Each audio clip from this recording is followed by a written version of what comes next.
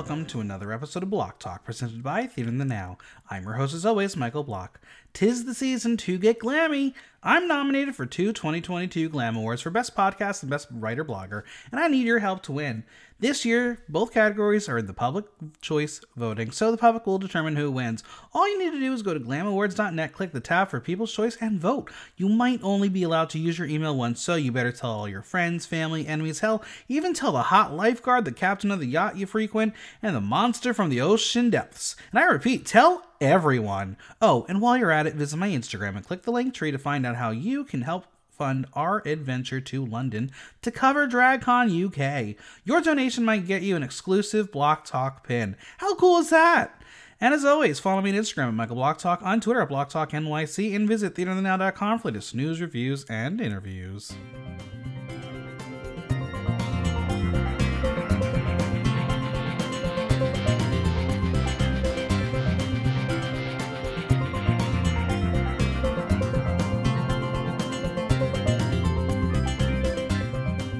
The bottom feeders are fighting! It was an explosive evening of drama that had nothing to do with the love triangle, which might be the most shocking thing that has happened this entire season. So was it the pressure that was bubbling to the surface, or could someone just not handle the fact that they were about to be eliminated anyway? It's time to talk all things Dragula Titans, and joining me to swim through this recap is Zora Speakeasy. How are you? I am delightful, especially after that fun introduction. I feel like I have so many thoughts because the person that did go home is also a fellow Capricorn sister, and we'll talk about why that matters to me at least. But I'm good. Are you as feisty as your fellow Capricorn sister? When I too am hurting, yes, occasionally I've been told. That's fair. I am an Aquarius. I don't know what that means anymore. No one cares about Aquarians. Not really. I mean, you and let's say you and two of my coworkers are the only Aquarians that I know. So I care about the three of y'all. But generally speaking, I feel like Aquarius is kind of more of the salt of the zodiac. You go in everything and you don't mix things up, but you also are still vital. Exactly. As I like to remind people, they're like, what kind of tattoo would you get if you ever got a tattoo? And I always say, well, it would be my sign. Then I look at what the sign is. I'm like, this is fucking boring. It's 2 lines. Yeah, we get the shaft on that one. But anyway, as always, I must leave a disclaimer. This is an entertainment podcast. We're discussing reality TV show characters as presented to us through reality television production. We are shown what the editing of the television show wants to see. We react to what is presented. Yes, these are real people that given the opportunity to go on television and share their craft, but they have also put themselves in a position to discuss what is said on the podcast and for entertainment to discuss reality television show. All right. Just putting it out there because this is the one where I'm probably going to lay in pretty damn hard. Let's do it, friend. All right. 7 episodes in. How are you enjoying this quote unquote all-star season? I think it is pretty good. I would say going in, I was not ready for nor prepared for how much they were going to invest in the reality TV show aspect of it. In fact, that's why I liked watching Dragula in between drag races, is because I get a different flavor of drag on TV. So now that it's starting to look a bit similar and feel a bit similar to Drag Race and other drag content on TV, I'm like, all right, but at least it's still giving me that horror that I love. Yeah. Am I pissed about certain subplots not being anything? Absolutely. That. I think the drag elements of this show, like some of the best this franchise has ever had. It's just, I don't know what AMC told them, but they are like giving us content in forms of drama that doesn't mean anything to the actual show. Yeah. I think that's the second step is, okay, you've got the gossip and the malicious gay faggotry down. Now, how do you actually incorporate it so that it actually has consequence? Exactly. And I've said it every week. It's the rules of this season that just piss me off. If you kept it like we did episode 1, this would be a fantastic show. Absolutely. But you live and you learn. Exactly. But we are back in the boudoir to find out what happened out in the Ghostly Gallows. Melissa is excited as she won last week's challenge, and Astrid is now the only one without a win. She will reveal, without actually revealing the specificity, that with her relationship problems and her emotions, Melissa gave it her all in the wrestling. And she meant it every time she landed a punch, to which Astrid is like, well, I needed a nose job anyway. I need Botox, I think. I'm I getting mean, up there. honestly, an Astrid needs something to talk about and to She comment does. on. She So, does. Now, Astrid feels more bonded after the challenge and says any tension she had with Melissa is now gone. Melissa will say it to Astrid's face that she let go of what she was holding on to in the D&D challenge, but roll back those confessionals. Come on, Two-Faced lady. it's so funny We know what what you they said. define as two-faced because sometimes folks are actually being two-faced, and the times that they're calling out, I'm like, just because someone is being inconsistent now, sure, Correct. And doesn't she's mean they're being the two-faced. and that's the thing that got me this entire episode. She's saying all these things and very angry about it. I'm like, girl, go watch what you just did because you're doing exactly what you're saying you don't like.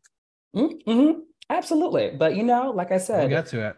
when you're hurting, you tend to project. Now, who is coming back? Well, they have no idea, but come on, they know. Let's not pretend that they didn't know. They knew. They're Yeah. not that dumb. Astrid wants Hoso to stay, but she thinks Eva will stay as she showed more passion. But Melissa thinks that Eva gave her heart in the cauldron, but Astrid will share that there were things that Eva said that made her uncomfortable. As per usual, we have a flashback as the reference point was not actually shown to us, as Astrid is referring to Eva saying that she may not be kind to the people behind the camera. This is the thing that's really bothering me this season. It's like, why are we doing flashbacks? Just show us in real time. Yeah. Yeah. Cut out the crap. It's funny because part of me thinks that they just got so much footage and they were like, oh shit, we don't have space to actually squeeze in the things that were actually being shown and referenced. Right. So they kind of figured it out. But yeah. Coco didn't think that Eva was attacking Astrid. She thinks it's Astrid speaking from a guilty conscience. Well, Eva walks in, and like the theater kid she is, she makes an entrance and will milk Hoso's fate as she's the only one in the room that actually knows she stayed. Eva will paint this picture that they were holding each other. Hoso didn't want to go. Now, we know that Hoso is behind that wall, but Astrid, thinking Hoso's not actually there, will admit that maybe Eva wanted it more and Hoso didn't fight as hard.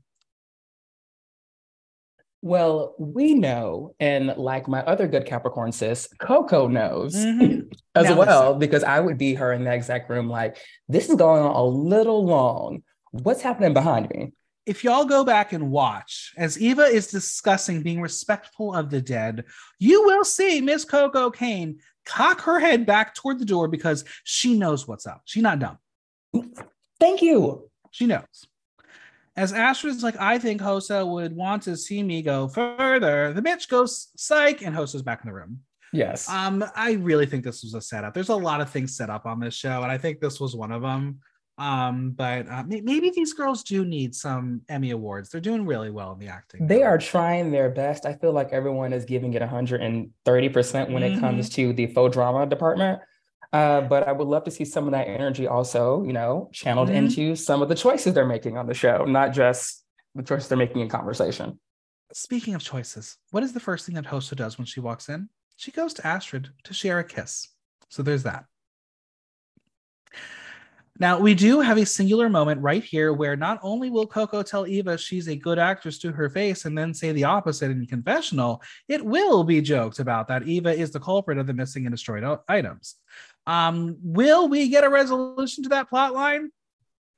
I guess we'll wait another week. Will we, Michael? Will we? I don't know.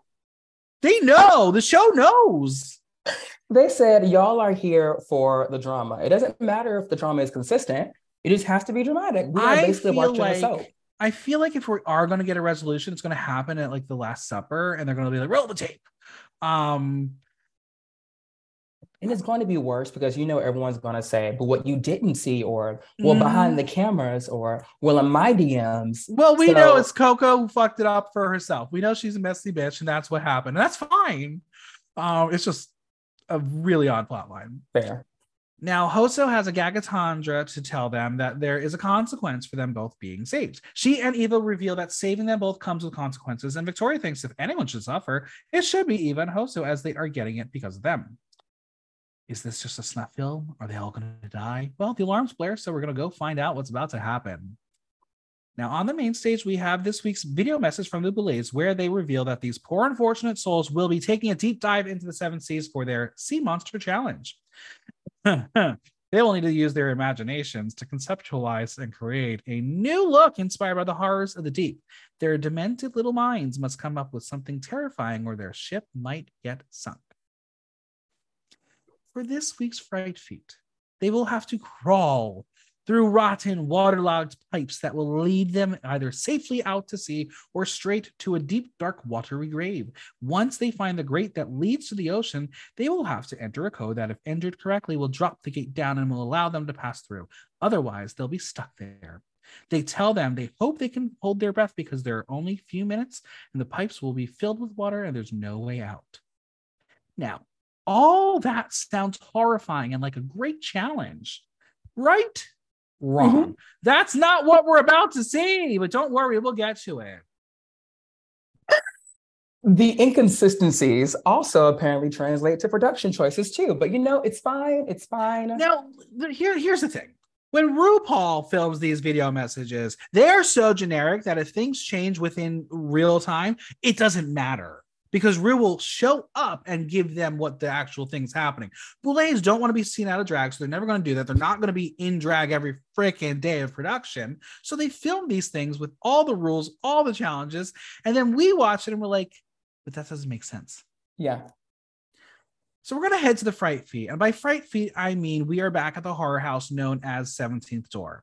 Yes, this is still the place where all the scary things happen. You can go to the 17th door. You have to sign a waiver because some of the shit that happens there is actually terrifying, like this challenge. Before we discuss the actual mechanics of this, how would you do with this Fright Feet? Oh, no. I will always say one of the reasons why I love Dragula is because them folks are built differently. Mm-hmm. There is no way in the world I am getting into that. What about the arm wrestling? Could you do that one? I mean, granted, I am feisty and I do like to fight and tussle, but I don't have that much upper body strength. She's dainty. That's fair. That's fair. Now, so here, listen, friends. There's no crawling. There's no multiple options. They are put into the contraption where it's maneuvered to be tilt to feel like they are being dropped into water. If you watch, they are going to crawl in and they are immediately at the lock. So why even scare them into saying this shit is going to happen? The audience at this point is not that dumb. The internet exists. Reddit exists. It's been debunked. We know the location of this horror house. Why even pretend? For the queer imagination. Let's do it for that. Also, there's no code. It's a lock. It's a fucking lock. Well, I was looking at it and I was like, there's no way that they could possibly guess the combination. It was way too many permutations of that. Right. And so also everyone at some point just started scrolling. Right. So we're gonna witness a lot of acting and using the words fuck and oh my God, and this pretend acting is the best you're gonna get here. As far as the actual fear, this was intense. This was the most intense we've gotten this season. If you are claustrophobic, this one will not be for you. If you have a fear of drowning in water, this one is not going to be for you.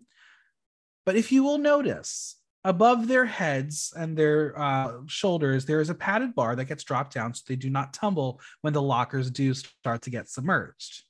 Yes. Because that would be fun. Because again, this is not meant for the monsters. It's meant for real people who pay to go for this experience. Okay. I've watched a lot of Survivor, and we just saw 2 contestants hack the under the water grate challenge. So I'm like, oh my God, holy crossover. This is easy, Batman. In the end, they all survive. There's no open lock. Literally, the thing just goes down. There's no numbers to be put in. I wish I could just put everything away and say, I disbelieve everything. This is real. I can't anymore. I just can't. Well, I feel like maybe this is their, proof of concept to AMC. You invested so much in this on the ground level with us upgrading ourselves. And now next season, give us more money and we'll hide the body bags. They literally, 2 seasons before they had money from AMC, got a freaking plane and made 2 people jump out of it. Where's those challenges? Thank you. I miss those moments. I miss moments where someone had to take a shot of tequila before they could jump out of the plane. And literally one of them gets eliminated because they didn't do it. That's what this season needs. Remember when someone's going to come back if they don't do a challenge? Well, and honestly, I kept thinking, okay, that was how they were going to bring like someone a part of this threesome. That was how they were going to bring Abora this again. person back. Or I thought it was going to be, something that was going to cause a shakeup in the competition, like if Vicky went Yeah. home, right? Mm-hmm. But no. Yeah. Rules, they're stupid. They don't matter. Mm-hmm. Now the monsters return to the boudoir and they're like, oh my God, we're wet. But no, you didn't actually just walk down the hallway to get there. It's actually like a 40-minute drive. But these bitches put water on in the bathroom and pretended. So who cares? They all survived. No one's ever returning because someone's never going to fail. That concept's good idea, bad execution. But now, Coco will say that she is an expert at drowning and reveals that when she was young, a group of kids dared her to jump off a diving board into a pool. They didn't know she couldn't swim, but she did. She was at the bottom of the pool, looking up, watching her friends watch her drown. In that moment, made her realize her priorities and that she did not need the validation of any of those people, as they are some of the people watching her dying. It taught her about value and how precious life is. Mm-hmm. And I say, this is the shit the show needs to tap into more. Give us the real world affects them, how it affects them in the game show. Trauma is real. This challenge was trauma. This is the OG Dragula that made the show so unique. Yeah. It's funny because I completely agree with you, as is the kind of mini fights that don't really matter. Mm-hmm. That's also been a part of Dragula's existence. And I feel like because they've scaled up all of Dragula, that includes they've now magnified the gossip and faux drama, Right. that we're realizing, oh, wait, let's do some editing ourselves. Let's edit that part out from our actual concept. They didn't need it. I will say that Coco, like every other Capricorn, has had to deal with trauma from a very young age. Mm-hmm. And I mean, for me, it was losing the spelling bee in fourth grade, but everyone's journey is different. And I do think it's important to center that. And also, I'm also happy that they're getting more out of Coco beyond just that story, because I would hate for them to only show that part of Coco's journey or give her that talking point. My question was this bit included because it's her time to go, or is it because she's a potential winner? I think it's because she's a potential winner. I think so too. They're just like, they had their chance early on to get rid of her. They decided to keep her. There's a reason why they're keeping her. Is she maybe not the best Dragula contestant? It's up there. Is she excellent reality TV? Brilliant. Oh, absolutely. Brilliant. Absolutely. Put her on like Bad Girls Club. Put her on all the shows. I'll watch it. Coco is a fully realized both character and persona, and then also it comes from so deep within Coco that it just feels like she's operating in her own reality and we're all just revolving around it. Like even the Boulets, when they're looking at some of her looks, which we'll talk about later on, of course, like sometimes you're like, wait, am I being slightly gaslit? Because like I'm on a string. Right. But then you're like, well, okay, I see it now. And it's just this fantastic element of Blackness that I love too. Yeah. I'm very excited for her to tour the world, get some more coin, work with some collaborators. She can knock it out of the park.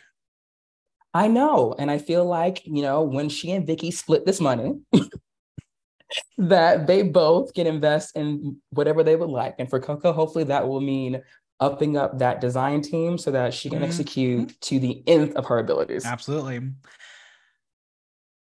Coco will say that they don't use the term force around her, but the show has a way to encourage you to face the things that are your obstacles and how you can't run away from your fears. And if you do, it's only time before you face it, square it back in the face. They are humans after all. We're going to have a little bit of time to catch up for Eva and Victoria. Why?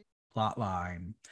Victoria will tell Eva and Hoso, who happens to be there, that some of the others were talking before they returned, that Eva was being kind of performative with how she was coming off. Was it because Eva is a theater kid and eccentric? Well, that's why Victoria thinks the reasoning is she just finds her passionate and uses big words, and theater kids just talk differently. Do we? Yeah. we do. And then, Now, Coco apparently was standing there the entire time, which I was like, oh, okay, fine. Didn't know the cameras didn't want to show Eva. Fine. She tells Eva and Astrid that Astrid didn't like her calling her unprofessional to production. Yes. Eva says it wasn't about it, and she shouldn't have made the moment about herself. She doesn't think she's being performative at all. She's only performative when there's a performance challenge. Mama Eva is such a theater kid because she thinks that Such. she is slammed with these lines. It was And one of those things where she wasn't at the beginning of the season, and then once they called her a theater kid, she's like, I'm going to amplify that. That's my oh, persona. absolutely. She's getting the Dragula, the Dragula Rachel Berry edit, essentially. Literally. Now, Eva goes on to say that she can't tell someone her entire life that she's being genuine and not being performative. She don't have time for that bullshit. Now, as this chat is happening, we should remind everyone that the boudoir is small. We've got Astrid and Melissa across the room, and they can totally hear this chat. Now, in confessional, we will have Melissa tell us that this is the stuff she can't handle as she can't focus with all the drama going on around her. And I was like, girl, you're on a queer reality TV show. We thrive on drama. What did you think you were walking into? But we'll get to it. Mm-hmm. Now, Astrid does not want to be distracted by the bullshit either. And I guess with the love triangle gone, we needed to concoct another drama out of thin air. Melissa is now going to be pissed off that Astrid is going to inject herself into the drama. So let me just get this straight. If people are talking shit about you, you would prefer that person say nothing because it hurts your head? Melissa, girl, you're delusional. This entire episode, not a good look. Okay, so maybe it's just because she is, like I keep saying, a fellow Capricorn sister. And so I'm not giving her the benefit of the doubt, but I'm like noticing common strategies. I'm like, okay, right now, do I think you're being batshit crazy? Yes. Is it because you're like, oh shit, I've spun myself into this and there's no way to go but to continue to build on it? Yes. Mm-hmm. Now, as Astrid lurks behind Eva, she will address the word on the street that she had a problem, and Astrid will say she didn't have a problem, but a negative energy because there was targeted subtext. Eva will say there was nothing that was directed at her because if she was going to direct something at her, she's going to look her dead in the eyes and say it to her face. Mm-hmm. Gays don't do that. We don't talk to people in their eyes and face. We talk behind their back. I mean, when you have a theater kid face off, that's what happens. You have to really drive the point home and show them that this monologue that I've been talking about for the last 15 minutes, I can quote it word for word to you directly. Astrid thinks that Eva was performative in her speech in order to put her down and make herself look better, but Astrid will bring up that things that Eva had said in the cauldron, but not to her face prior, like how her sci-fi look looked unfinished. Another moment of wanting to put her and Hoso in the bottom just for the drama. She thinks that these were unknown things to her until her head was on the chopping block. Eva will tell her if she is going to call her out. She will. Now, in a moment of great editing, we will have Eva talk about being a thespian, to which the camera stays on Hoso, and we have the internal monologue of her asking, is a thespian a theater lesbian? Does she have the merch yet? Has she made the merch? All I'm saying, do it before I do. Fortunately, literally. I have ADHD, which means I can't execute on 8 different things like I want to, but... Now, Melissa's in the corner, and she will keep saying that she can't deal with it anymore, and it's getting too much. Melissa will say that she keeps going on and on like the Energizer Bunny. We don't know who the she in the conversation is. Is she referring to Eva or Astrid? There we go. Or just everyone who isn't her. But like, be professional. Yes. I'm going to say yes to all those questions. She thinks her and Coco are the only ones who are professional and keeping the eyes on the prize and getting their shit done. Now, Eva will apologize for not making it a better situation where she and Astrid could have had a private conversation, but then says at the same time, she just misinterpreted it. I just hate that the buzzword on Dragula ever since last season is professional and professionalism. Yes. Because Hoso being accused of being unprofessional. Where is the line of reality and the reality show? Like, how much does being professional truly come into play on this show? I mean, relatively speaking, not even relatively, objectively speaking, nowhere. In the sense of how they're defining professionalism and what that would look like to be like fully carried out and be consistent throughout their entire, first of all, edit, let alone what the kind of raw footage of it is. So I don't think is that, I guess, honestly, what they're talking about is really maturity, possibly. I think so. I really think maturity is the right word. Because I'm sure you and I know many people who are actually unprofessional, but they still get their gigs, they get their coin, they're doing fine. Exactly. They just also happen to just not be the most mature about things. I don't know. It's a really difficult thing to watch and hear people being accused of being unprofessional. You're on a reality TV show. Like, in a way, sometimes all rules are out the window. And if we're talking about professionalism, are you talking about in this particular context of being a reality TV show, of me being casted in a reality TV program? Like, if that is what we're looking at, then yeah, I'm being a professional. I am employee of the month. Right. So, like, what do you mean by being a professional? It's really drawing that line of, is this like season 1 where this was just a bunch of people doing a gig for the Boulet brothers, or is this now a tried and true reality show where your gig is being a reality show character? Yeah, this isn't like a gig down at Precinct in LA. Like, you're not just doing a gig and have to be professional that way. You are here to make good television. Yep.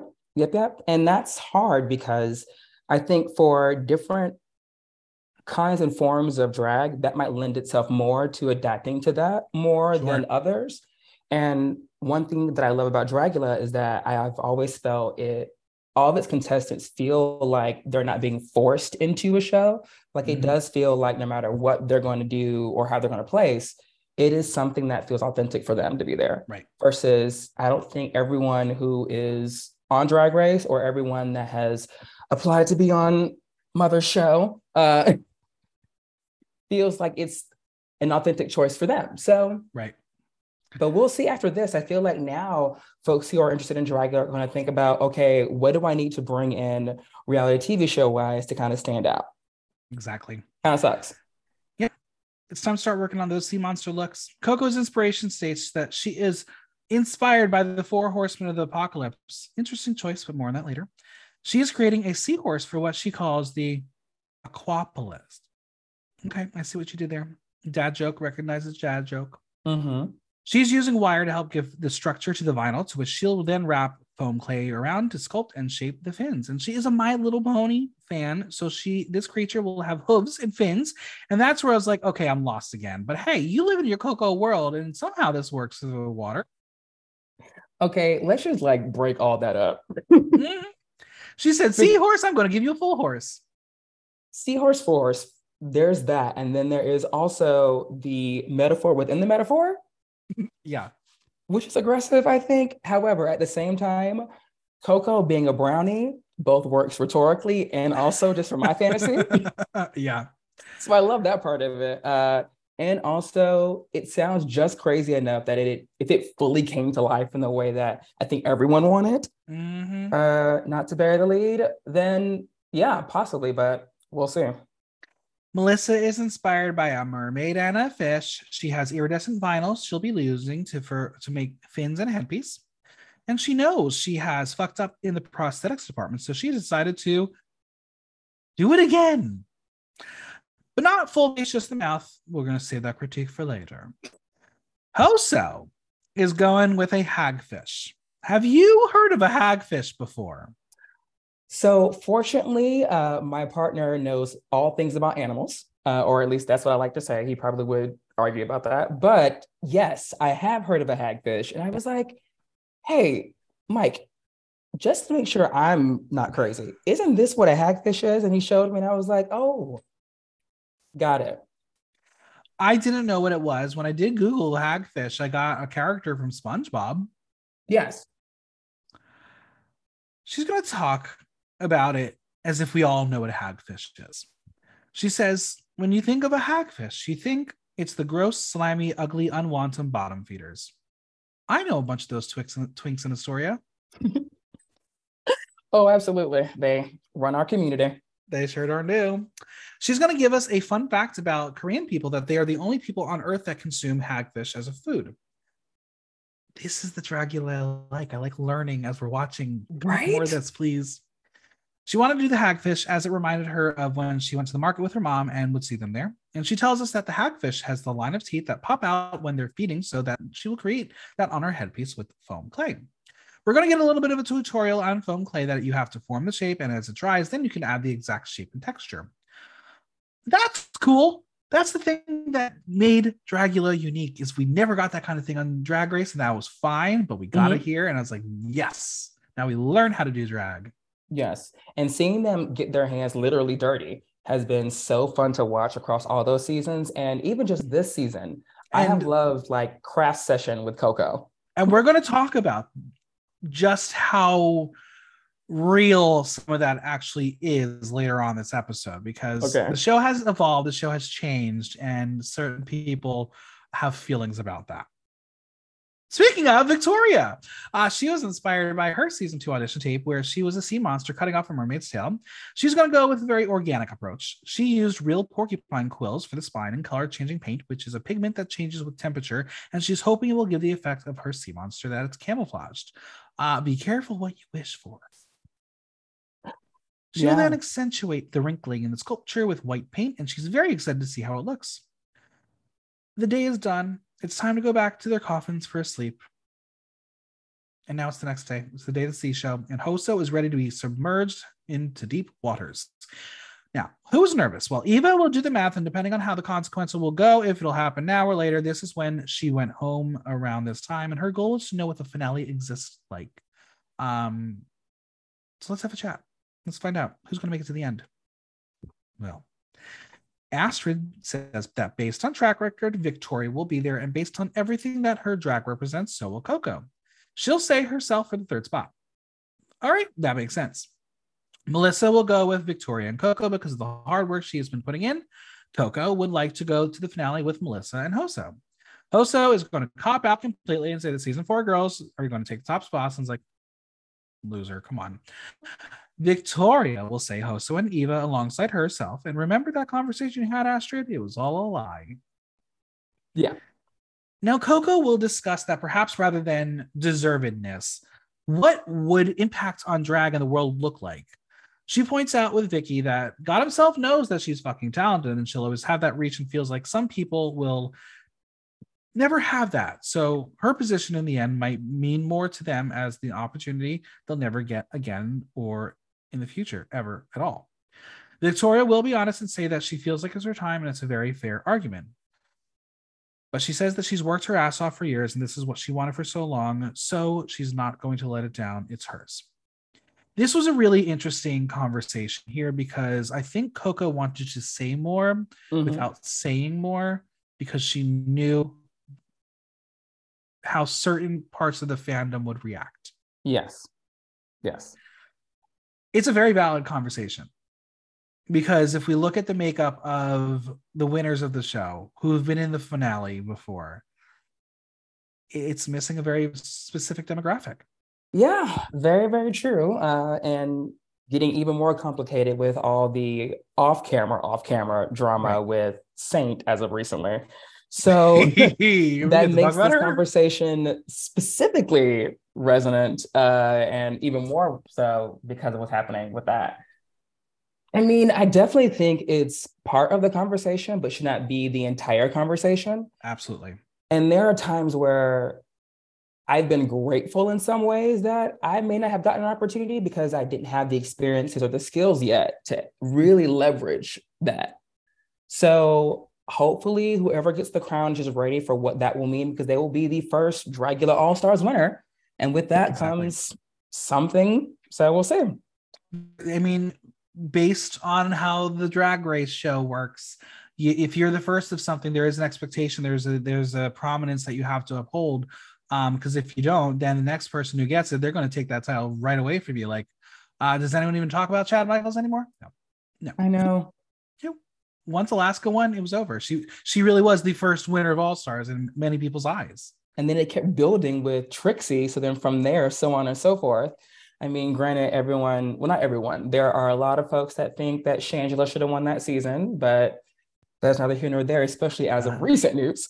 But yeah, we will see what this person will do. Also, I think it will really impact whether or not people choose to come back, or will they have to scrape the bottom of the barrel, so to speak, of past contestants. Right. I mean, I almost want to do like a deep dive analyzing this cast after the knowledge that came out after the fact. Yes. Because I still was like, why Kendra? Why Kendra? And I think we know why Kendra, because she probably was 7th, 8th ask. And other people said no because of their experience. But regardless, Mm-hmm. Coco had a good episode in Conversations. This is what the show needs to keep doing. Fuck the stupid, petty drama that means nothing to the actual show. This is a conversation that means something to people. I think what's so hard is figuring out how to balance that with Yeah. other light conversation. And the light conversation doesn't have to be drama or super No. dramatic. It can be also like shocker, comedic, funny. Make a And tinfoil hat. That's fun. thank You you. learn Thank about you. people that way. And then figure out what that looks like in the context of your show. Don't try to be Exactly. like anybody else. Mm-hmm. Granted, I'll allow this first season, but the second season, mama, learn from your mistakes if they get a second season. Now, Eva, our friend Eva, she's got to tell everyone what her pick is. And she will immediately say her top three, her Victoria Hoso, which will then get Melissa to chime in and say, that sounded mad. And I was like, you're the bitch who don't want drama, and you literally just started it. Victoria will take the moment to say that they were all overlooking Eva, so she doesn't blame her. But Eva was like, no, that's not what's happening. Melissa then pipes in again and says, she sounded mad because she said it on period. Oh, okay. The room is very confused. Hoso's caught off guard. She doesn't think that Eva said her comment in a pointed way. Maybe Melissa's mad that no one said her name aside from Coco. Coco will note that something is off with Melissa, as Melissa will continue with Eva by saying that if her and Coco would mention her name, she would have felt some kind of way. Did I miss something? How did we get here? I mean, I do appreciate that they have Hoso saying in confessional that, yeah, something's going on. Mm-hmm. And then you have, I think they cut to Coco first because Coco's like, something's off with Melissa today. Yes. And it becomes like every third confessional is something about Melissa. So they're definitely laying on the breadcrumbs, which I kind of appreciate because it would be crazy to get rid of her. And at the same time, they're like fully laying out the case or an edited case as to why she voluntarily leaves the competition, not she was sent home. Correct. Eva will say that she doesn't want words put in her mouth. And while it may look like that, she doesn't take anything personally. And Melissa is like, it sounded like it. And Eva will say that she knew her answer because she had time to think, which is a very fair point. Very well noted. She was the last to say something because maybe there was another editing moment and Coco's conversation with Victoria happened after the fact. But in this moment, she had actual time to decide what she was going to say. Astrid believes perhaps Melissa's feeling insecure. Eva thinks she's just not sharing everything and she's confused by the confrontation. Now, Melissa will say that if it comes down to picking and choosing consequences, she knows what she's going to do. And Eva will make a snide remark asking, is this middle school? Not what you say to someone who's angry. Because Melissa jumps down her throat and accuses Eva of being the person of saying something and then going back on what she said, and as it's not how she meant it. And she will point out that with Astrid, they talked about how annoying she was, and then she said it to her. Time and place. Eva will say to her that it had nothing to do with her, and then immediately in confessional, Melissa will admit she's doing what she is accusing Eva of, as she says that she knows something's off with her. She's just trying to keep it together. Yeah. But part 2 to come. We'll get to it. But at least they can all agree how annoying Astrid is. I mean, look, everyone has their days, but we're right twice a day at least. Yeah. So you got to commend Astrid at this point. Like, she gets shit on every day here, and she's taking it like a trooper, like a true bottom. I mean, honestly, while she did say that she has done the work, whatever that means, to be prepared for this new round of Dragula, and maybe that's really what it is, that she can see that some of it is like the show and she was casted as a particular character and she's trying to get the most out of it. That's being generous, but who knows? The alarm sounds. You know what that means, Uglies. Go to the main stage, but actually, no, just keep doing what you're doing. That is my least favorite part. I hate it. So like everyone. I've said it every time on the podcast. I want 1 week they have to go out with what they're wearing. That's the challenge I want. Absolutely. Could you imagine that actually was like the Fright Fest, but they didn't tell them? I'm here for it. That's what I want. All right, we're gonna get to the main stage. You see the Boulets in a very not nautical garb. Yep. I mean, I love that these robes are really pretty, but surely there's something underneath because this looks like mail order. I mean, no one says anything when RuPaul doesn't adhere to the theme. So right. But I just think more so that they come for Eva early on the season as mail order, and this is literally from like Amazon. Come on. No, But I know. the hair is exceptional. I love that hair. That was one of the best they've worn in a while. Now joining the Lays, it's winners only. It's the true Queen of Queens who knows a thing or two about returning to the competition and rewriting their destiny. It's Twitter's favorite problem child, but one of my faves, Saint. And alongside her is the current reigning super monster, the super sexy Dali. I don't want to necessarily rehash all of the drama that's been going on because there's really nothing new that's happened since I guess last week. But Yeah. the timing. Is, in the words of Hoso, like, what'd you say, Gagarini? Yeah. Yeah. This was fascinating. Utterly.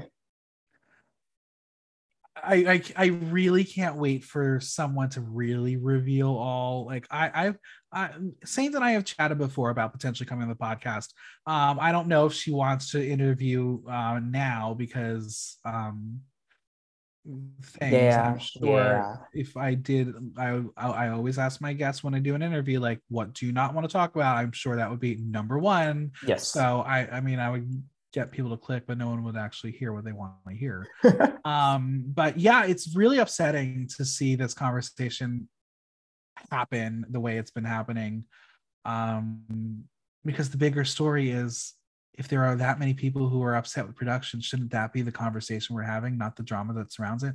I mean, it is hilarious because I have heard nothing from the Boulets or anything from anyone else outside that group that is currently having to navigate it, unfortunately. And thankfully, I will say that because it needs to be said. Mm-hmm. Um, Damn, it sucks. But the thing that makes me laugh so hard is I could imagine that someone who was like working on this episode might have thought the biggest gag is having Dolly and Astrid in one room together, with Dolly having to judge Astrid. But actually, the gag that no one saw coming or didn't even intend is for Saint to look batshit crazy Yeah. All during this right. episode. In honor of the floor show, we will be playing Rising Tide or Bottom Feeder. We will start off with Hoso. Look by Hoso. I think in the stage lighting, it's a pretty interesting silhouette and concept. Does she look like a shrimp? Yeah, perhaps. I did not necessarily see nautical. It's very small in comparison to the rest of the cast. That's not something she can do at this point in the competition. You got to stand out.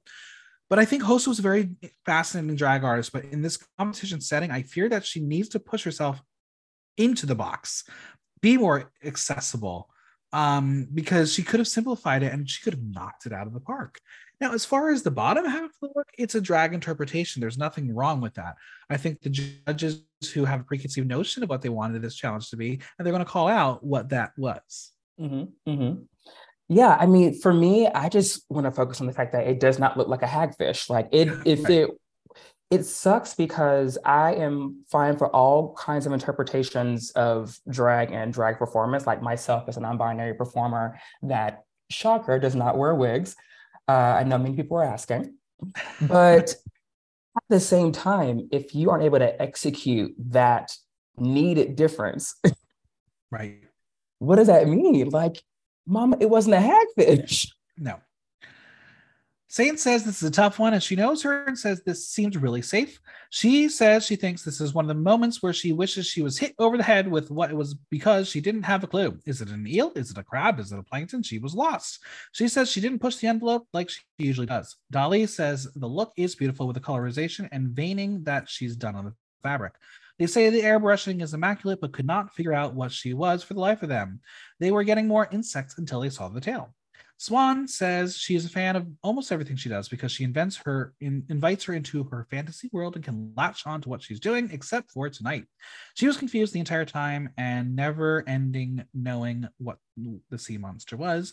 And Drax says crab monster of the deep and seeing the aquatic in the look, but was lost by the thigh down as she was just heels and pants, and it took her out of the fantasy as from the waist up. She's 1,000% committed to the look. She says it's a little confusing. I'll give it like the softest Rising Tide because it's still an interesting look. Yeah, yeah.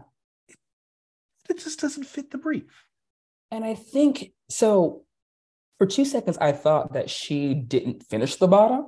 That Yeah. okay, she just had to go with it. That she didn't have time, so she just made something. But it does look like an intentional choice, Mm-hmm. especially when Hoso turns around and we see that tail. Right. So I don't know. I don't know what happened here because this feels like something that Hoso would easily like knock out of the park. Yeah. But this week, maybe it was all the I almost said workroom drama. Maybe it was all the it was Boudoir. all the drama this week. Yeah. I'll give it a Rising Tide. Yeah. Audience 70% Rising Tide, 30% bottom feeder. Interesting. Yes. Okay. Astrid, no designers listed. I think this looks so cool. I love that she is an octopus person. The way the tentacles just came out of the legs and arms was miraculous. I didn't mind the headpiece and the beak. I just wish that perhaps the beak part was part of the headpiece and like sat on the forehead. The garment itself is very much of a certain time and evoke the spirits of the sea. I think maybe one bad week on season 4 sent Astrid home, but based on this display this season, she might have actually been a contender. She's becoming really strong in the dark horse of the season when it comes to the drag, but due to this stupid plot line they force her in, there's no hope she's going to win. Yeah. Unfortunately, I think Astrid is doing fantastic in the competition aspect of it, what we're allowed to see. But as far as the reality TV show things, yeah, she's being painted as someone very annoying that we're not supposed to like, or that we're at the very least supposed to find her not fun or comfortable to be around. Yeah, this character almost felt like it was from like Pirates of the Caribbean. I would have believed it. Oh, that was very much the Flying Dutchman's gay cousin. Yeah. Like Yep. every time I look at that, because I watch it once and then I watch it again just to see if there's anything I missed. Because I'm like this scrolling my phone. And Mm-hmm. I kept getting that vibe is that it looks like, and that's why I wish she would have taken her performance a bit more seriously and not more seriously. I wish that she thought longer about what she might want to do on that stage beyond Absolutely. just move around. Dali loves the look and says it really is far out of the box from what they've seen up there. They say it's apparent what the story is, as she is a monster coming out of a human's clothing, and it's stunning. Swan says she's a fan of this character. She loves the idea of this monster trying to parade and walk among men, but wished the performance bolstered that idea, as she felt she moved the way she always moves. Overall, she thinks it's really imaginative, cool, and a real success. Drax says it's really well done and has excellent taste in fabric choice, the colors, and the way she aged the fabric. She says it looks like a fantasy character come to life. She would have done something with the face. Squids have beaks, but it did a disservice to it all. Saint says as she was watching the floor show, she says there seemed to be missed opportunities. They never saw the full extension, but she's still in her top, but tells her to amp it up going forward. I'll give it a Rising Tide. Yep, same. Audience 85% Rising Tide, 15% bottom feeder. Coco Kane, no designers listed. In concept, this was a brilliant idea. I love that she is pushing her own boundaries and doing a drag king look. Mm-hmm. It is true to Coco. It is inevitably sexy and dark. What she did completely wrong is executing a concept that fit this challenge perfectly. Black and red are not sea colors. Black and purple, I'll give you that because we know a little Sea Witch who does those colors. Mm-hmm. But she needed to add some cool colors to make this work. I will firmly say that the hooves were also very look destroying. There are no hooved creatures really in the sea. Sure, you can create anything you want for your monster, but it has to have some elements of the challenge. Give me gills, give me fins, give me scales. I need something aquatic. And I needed a mega trident, like to the scale that she had in the Dungeons and Drag Queens challenge. I think Coco could be great. She needs to keep pushing in this direction and it will eventually click. Yep, I completely agree. I feel like Coco, that concept was fantastic. And the only reason why I will say that black and red possibly could be aquatic colors is my brain immediately went to, follow me here. All right. The most recent Aquaman movie, where you have all kinds of tribes and communities that are a part of Atlantis. And so I was like, okay, maybe she's from like the black and red community. I don't know. So I saw it in that way. Also, are we being painted to love everything that Coco does? Absolutely. Oh yeah. So, fully. No, like the face. The face is the thing we will always remember because it was perfection. Right. The face, I was like, okay, I might have a little time for Daddy Coco. And listen, when there's not a breastplate there, that is a body. Yep. And sometimes with the breastplate, I'm like, okay, Coco, you are That's a confusing me. body. Yeah. Dali says they didn't even recognize her when she came out on the stage, and they've never seen this side of her, and it's a good side. They say it's a little more simplistic, and if its execution had been a little bit more solid, they would be on board. They think the performance could have been a little more vicious, as it was a little slower than they would have expected from a very Dom Poseidon Sea Daddy. Swan loves the gender play and succeeded in surprising her. What confuses her is this character from the sea and needed more to bring it there, whether it was weapons or some sort of spear or trident. She says it was a cool idea, but needed to be pushed further. Saint says the performance was a little bit slower and sexier for this kind of hard warrior-esque character, but thinks it's overall a good look. We will get the very ironic confessional of Coco saying it's rich that Saint is giving her critiques about a slow performance. Drax says her issue is not seeing aquatic stuff. She thinks the look is creative, but does not like it for Sea Monster. I mean, for the confessional, I'll give her like the best score ever. Yeah. Because whoever edited this episode, they knew. They knew. Either they knew or the universe I mean, obviously the universe has a sense of humor, but that is almost too hilariously synchronous. Like there is no way in the world these two things are happening at one time in this universe, or it shouldn't be. But ever since 2020, honey, we've just jumped timelines. Face up, it's a rising tide overall bottom feeder. I wish there was a verse joke to make here. I know there is, and I'm trying to find it, but honestly, I think there's somewhere in the middle. The concept is fantastic, but that execution, it did miss something. And so because we have to look at everything, I gotta give my daddy bottom feeder. Audience very mixed, 54% rising tide, 46% bottom feeder. I think a lot of people are just like, I love Coco, so they're gonna give her a positive, but Victoria Black, Look by Victoria. This is straight out of a Sea Monster movie. It did not work in the lighting the way I think she wanted it to, because the lighting was just too low, and like the color changing heat thing, that was not a thing. It's incredibly impressive, but I think I wanted more. She could have made it even grander, and that would have wowed us. This is expected. I think the teeth are terrifying. The shape of the silhouette is like a piece of wood. She's like literally just flat. It's good. It could have been great. Yeah, I felt like because there was no story there, it was just technical translation or adaptation of a concept into what we see here. That's the reason why it wasn't anything bigger than what it could have been, honestly. I think just her approach, while great, also meant that she was going to deliver something that a bit more limited, in my opinion. And at the same time, just the technical aspects of it. Extraordinary. At this point, it really is Vicky's seasons to lose, in my opinion. But because she's not only great, but consistently so. Absolutely. Even though I think this week wasn't good. I think what's interesting for this look, and I think why I discussed the silhouette and being so flat and straight, is she did give you that feminization with the lashes. So it's like, give me some curves then. Give me some hips. Give me a butt.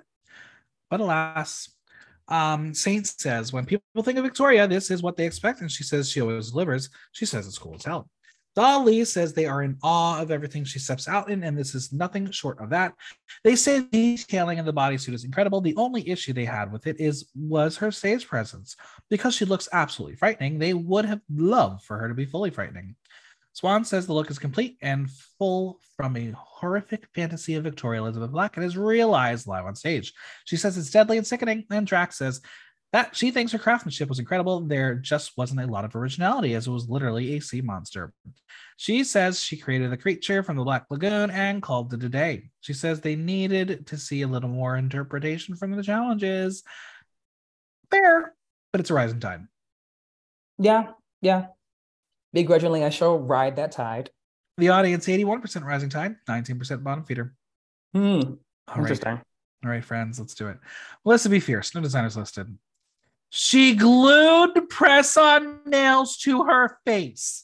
I am sorry. That is why I'm completely out on this one. She didn't even do anything to the nails. Like, paint them silver, paint them like iridescent, give something to them. I think this look on is perhaps maybe on that other show could have worked. The fact that she chose the fabric and said, I'm calling it a day, inexcusable. This look was not right for this challenge on this show at this moment. But as a look, oh my God, it's fun. It's really cool. Mm-hmm, mm-hmm. It's the teeth. It's the teeth. And that's what's so hard. Because honestly, and while we try not to compare TV shows, but if she were on Drag Race, I fully think that we would not have gotten as kind of an edit because of that runway, honestly, especially if they wanted to just send her home right away. Because I do think that outside of the challenge, it looks fantastic. Yes. Within the context of it, it's like you didn't try. No. Which sucks. Yeah, it's crazy to me. And that was my issue with Melissa on the season, is because she is who she is, and we're not going to say she's not good at drag. She's a great drag artist. In the world of Dragula, I don't know if she fits completely in the box. And that's what's so hard about this show is we've been told what Dragula is by the Boulets for so long. And now they're like, no, it could be anything. It doesn't matter. So it's really, really hard to like critique her on the drag, but then say drag is our art is subjective. We can't do that because it does not fit the mold of the show. That's what's interesting with both. I think there are other contestants in past Dragula's seasons where they have all kind of felt a little bit like that, but because this is Titans, I think it's heightened now. Yes. And that I think is kind of worrisome because, like you're saying, yeah, it has to be both. I mean, it can be different and it can be new, but it has to be tangible. And sometimes these like tangible execution of this all-inclusive, horrific fantasy that we're all a part of gets a little murky when you actually have to see it in real life and have to allow space for folks to articulate their own version of that, which I fully respect. And also, shit like this happens. This is what I think Mary Cherry thought she was looking like when she was a vampire fish. What is so funny is that also, I'm sure Mary would have wanted that lighting because the lighting literally for this. Literally, like I think that's maybe what I wanted from Melissa. Like, give me that, like the anglerfish thing with the light bulb at the end. Like, give me something. Well, I think they kind of fucked her up because the Boulets said earlier on when she went kind of far left from what they casted her to be and do, that they want to see Melissa be Melissa.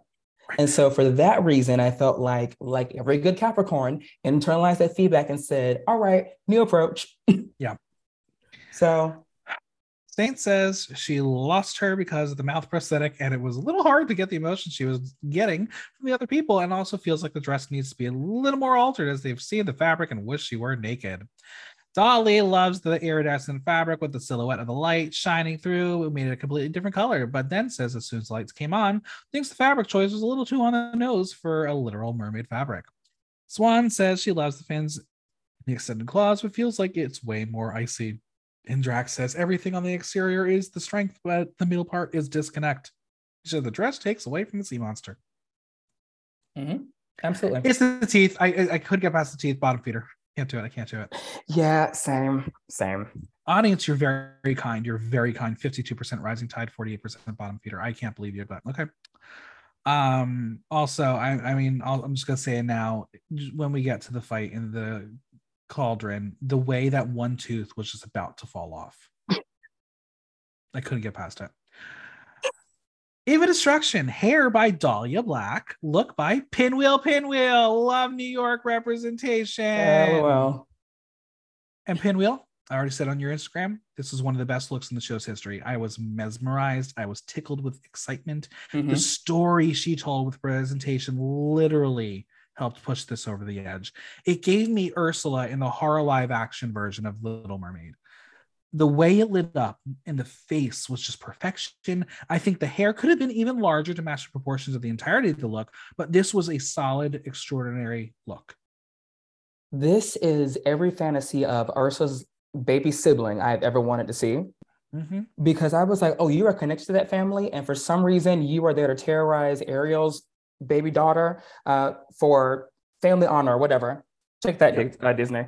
So maybe I would want the lighting of this show sometimes fucking frustrates me. Well, that's the thing. It's like this year that they are showing on their Instagram, like the photos of the contestants that they clearly took backstage. Yeah, And that's when you see what they look like. And you're like, oh, that's not what I saw on stage. that part. And sometimes if I can see it all, because Right. the lights are either too dim or the edit is too fast and they're trying to show it like a snuff film, but also have time for you to be able to take in every look and every detail. And also when they start critiquing details that you can't even see. Right. And sometimes that's where I'm like, Drag Race does at least have that part down. And I think having Melissa go first, then Eva does have elements of the iridescent in her look, but the way she has it, it works. And I think that's what Melissa didn't capture. Yeah, I think it was because Eva's wasn't so literal in the Right. same way that, yeah, Melissa's felt, I think, too literal. Yeah. So also just Eva's performance, like she is someone that I've She's a theater always kid. Thank you. And I've always admired that about her because anyone that as a drag performer can tell a story without opening their mouth to me is absolutely incredible. I'm more of a talker than a shower. So I always admire anyone that can do that without having to waste breath. Saint says she was gagged watching the floor show with tens across the board. She didn't know how she was going to sell the bowl, but then she started to bounce and that hand came out perfect.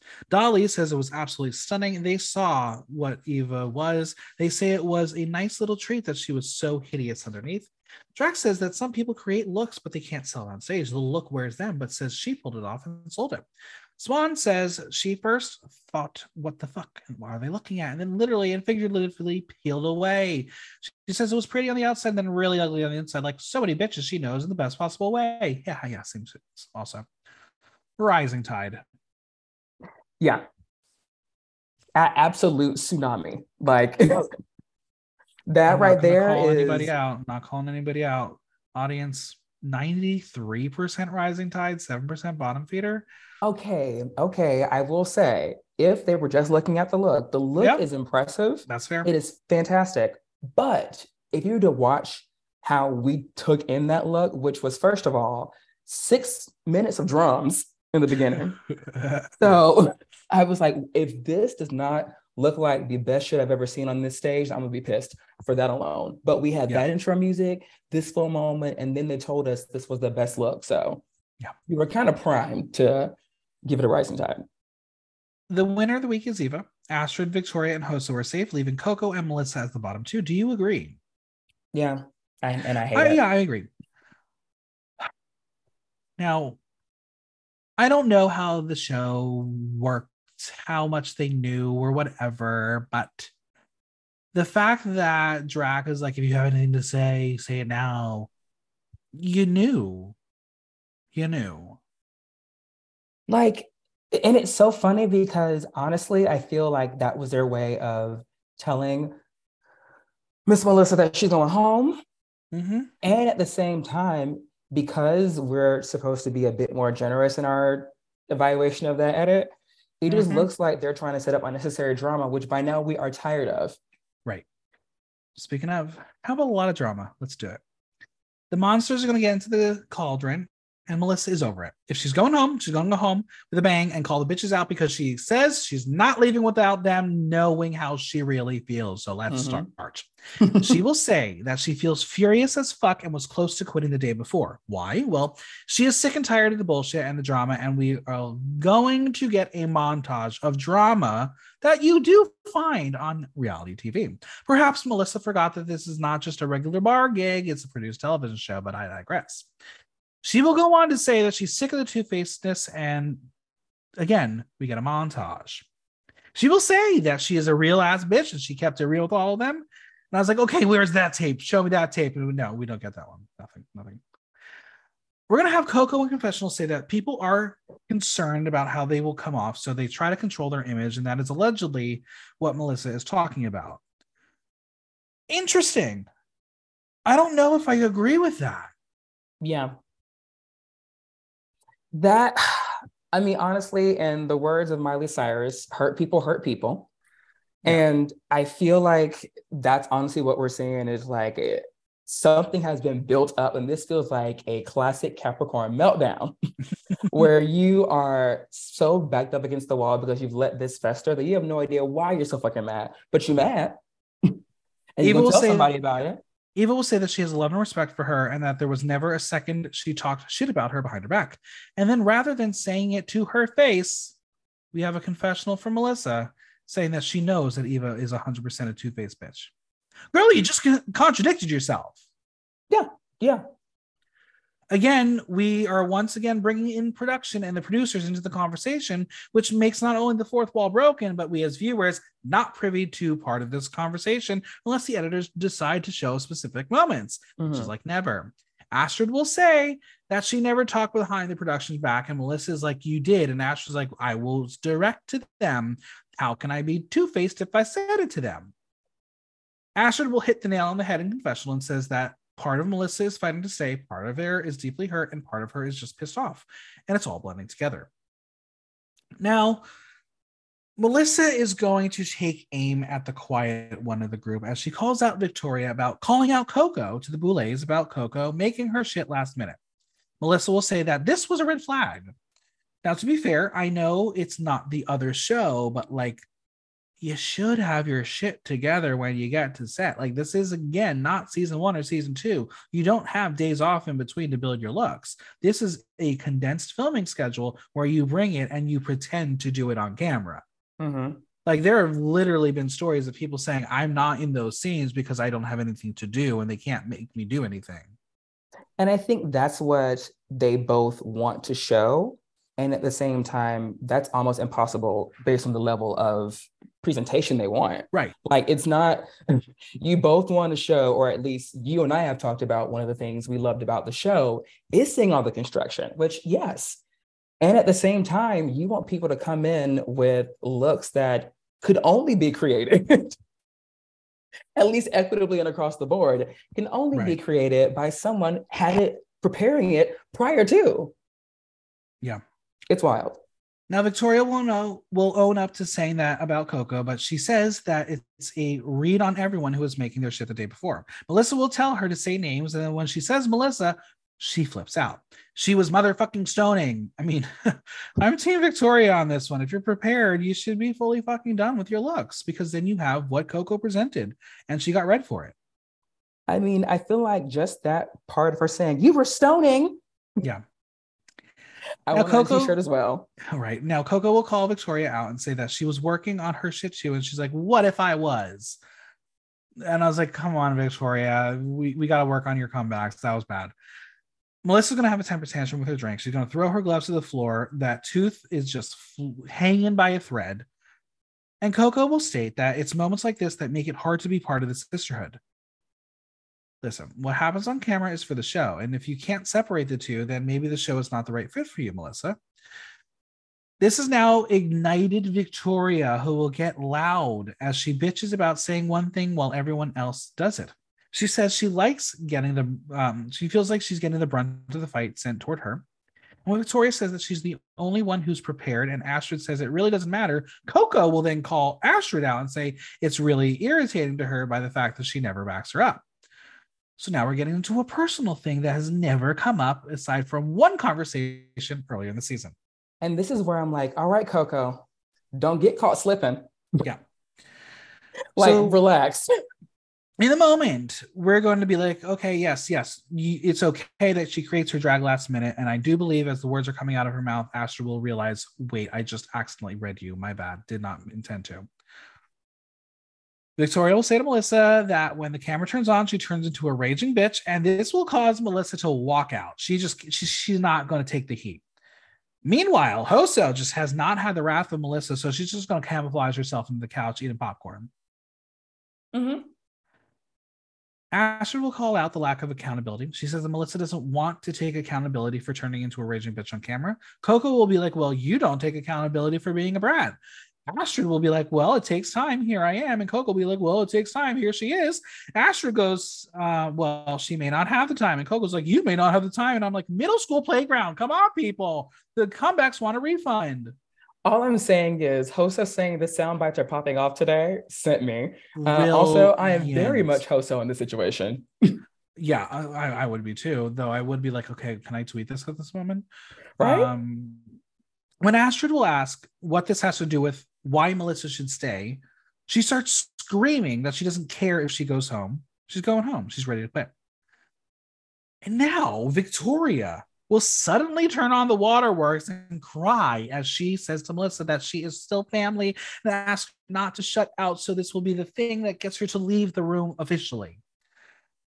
We're going to hear her like start sobbing in the hallway, fall to the ground, and we're going to have someone from production talking to her. She will say that she wants to leave. She's feeling a pain that she can't explain and goes on to say that she doesn't want to be there. It's all hitting her. Coco, to the group, will say, how can they all call themselves her friends if they can't support her now? Melissa's going to tell production that she is angry that they're not fessing up, and she's sitting there looking like the stupid one because she's speaking her truth. She says that she doesn't want to leave the competition. It's because of the fucking shady ass fake ass bitches that they are. She says that they don't give a fuck, and she won't either. She wants Coco to stay. It's hard to sympathize here because there's rage, there's anger, and it's all just spewing out in an incoherent way. Maybe there's more coherence that we're not privy to, but we're not seeing it. So what is so funny is when I was watching the episode, and obviously you're like, who would I be in this argument? At first I thought I would be Coco, but then I was like, wait, I don't like necessary drama that expends too much energy. Also, I had the memory of a goldfish, so I'm not going to come with receipts. Right. So I would be Hoso. But then I'm like, oh no, I would just be sitting there looking at Melissa kind of spiral out. And once she finally starts crying, I'm like, that's it, girl. Let it all out. Because honestly, this feels like this has both everything to do with the competition and nothing at all to do with the competition. Victoria will still have emotions, and listening to her through her costume was very camp because she can't really talk properly. Yeah. But she will not. She will note that she saw her looking secluded and says that she should have been there for her, and she might have betrayed her. That's not how she wants to feel. I was like, there's a lot of time here that we missed from this fight. But Melissa will be offered the chance to go back and see them, but she declines as she does not want to see them. The production person will tell the room that she does not wish to continue with the competition or return to the cauldron. And now Coco will say that she's disappointed and can't blame her, clearly placing all the blame on everyone else in the room. So she's going to go find her. In confessional, Coco will say that she's frustrated that the tangents of sisterhood and being there for each other are not real, as there is no sisterhood with Melissa crying. Coco will tell Melissa in the boudoir that she works too hard and she's too talented and strong to go out like this. She will tell her to not throw away the representation they need. Melissa says that the vibe and energy is fake as fuck. Coco will give her props for dealing with it for this long, which goes to show how badly she wants it. But Melissa will tell her that she is ready to clock out because she knows how bad Coco wants it and how good she's been doing. She wants her to go full force. All right. A lot. I mean, this is going to be one of those Dragula moments. This one will be the one we talk about. It's just doesn't make sense fully. And I think that maybe in a couple months, years, we'll have some of the contestants speak on it a little more because, like you said, it has everything to do with the competition. It has nothing to do with the competition. Yeah. We know this person was hurting. We know that someone did something vile to her before going to the competition. Like, I personally don't know if I could hate someone that much to leave them before a huge opportunity. I don't think I could do that. Mm-hmm. And it just sucks. It really, really sucks for Melissa. Yeah. But the show didn't help her. Not at all. And I think that's why at least the edit allows for someone like me or anyone else to view this with a bit more kindness than how other folks might want to read it. Because I'm like, oh, this is, I think it's because I've been there before where I'm like, ooh, I know where this anger is coming from and it is not you, but you are the reciprocal of this right now. Right. So I am going to dump it all into you. So I think that's why, at the very least, I'm happy that the edit seemed kind. But I also hope that Melissa will continue to get whatever she needs to Yeah. heal. We will see Coco and Melissa go to the main stage to officially discover their fate. And I'm not going to lie, I'm a bit surprised that there was no discussion from the Boulets about what transpired and them being like, well, this is our final decision. Don't play that game. I mean, Melissa quit. This was probably more of a contractual obligation. She did not get eliminated. Melissa B. Fierce quit Dragula Titans. And that's just what happened. Mm-hmm. But we're going to watch Melissa go through the trap doors. It's over for her. But knowing what the accusations against the Boulet brothers have been and not having a fair or healthy environment for the contestants to be a part of, Mm-hmm.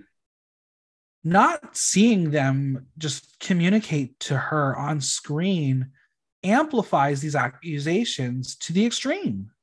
Yeah.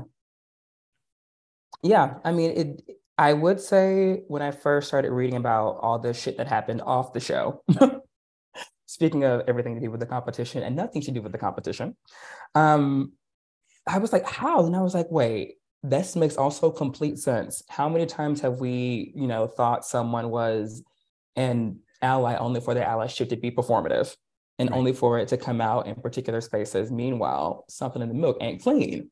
So that I think does make sense, unfortunately.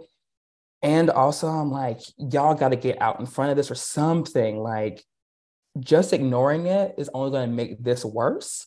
Yeah. So, yeah.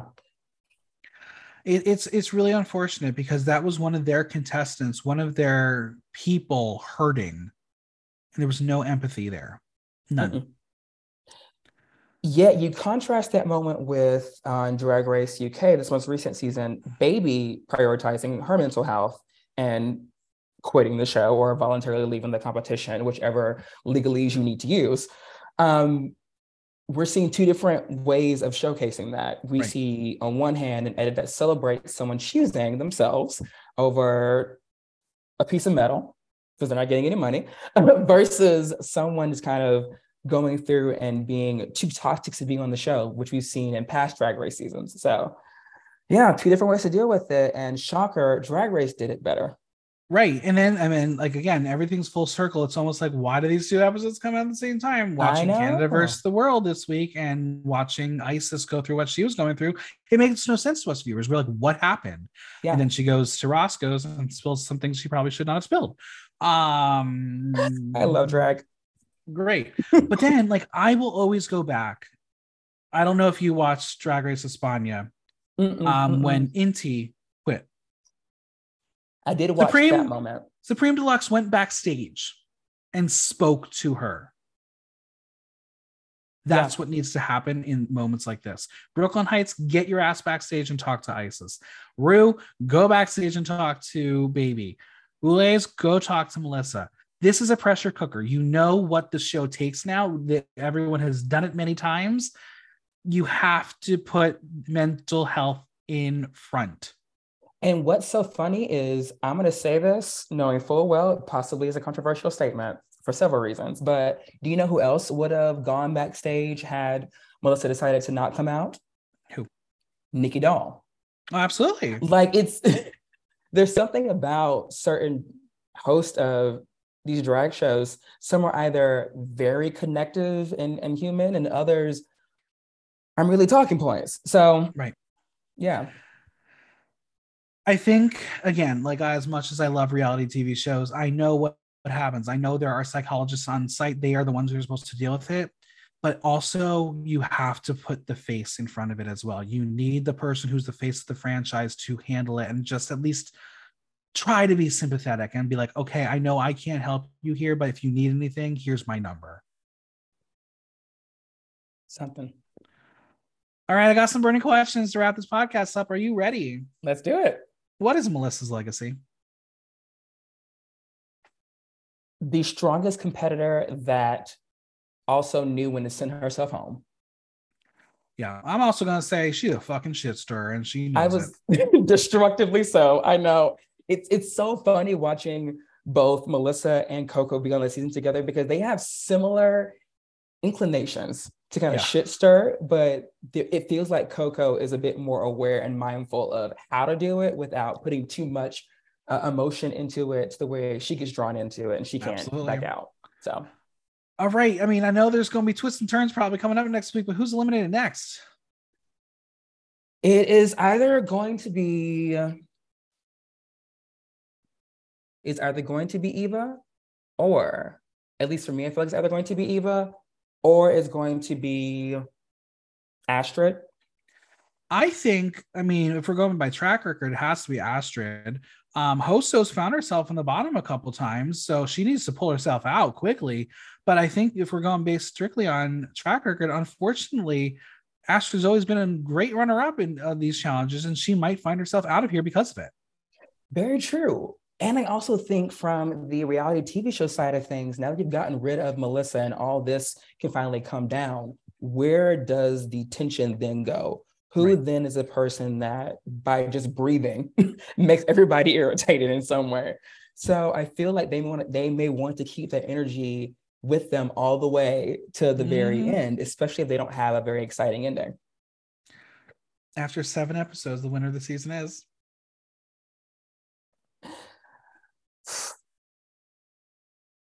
It is Vicky Kane. Yeah. No, the Boulay brothers are not going to do double crown. They're not. I think it's going to go to Victoria Black. I think I really do think so. I think once she said this episode is her time, I think they know it's her time, and this was all set up. And we're starting to see more human from Victoria, which is absolutely. Like, I mean, for me, like that fight in this episode, I was like, okay, yeah, you deserve it because you're giving us a full arc finally. Yes, you have shown up crying, but you've shown up. All right, where can we find you on social media, Venmo, and any projects you want to plug? Yes, you can find me at Zora Speakeasy on Instagram as well as Cash App. And then anything that's coming up for me, well, I have a monthly show at Albatross. It is the Beyond the Binary Mixer, which is a social event for trans folks, non-binary folks, other folks who live beyond the binary, and the allies that love us. So hopefully I'll see y'all there. Amazing. Well, thank you so much for being here. This was a blast. Thank you, dear. Always a pleasure. A huge thanks to Zora for coming on. Subscribe on your favorite podcast platform and leave us a review while you're there. And don't forget to visit buymeacoffee.com/blogtalk to show support for the pod. If you have any questions or comments, drop me a line at theaterthenow.com via our question link. Like, listen, love. Until next time, I'm Michael Block, and that was Block Talk.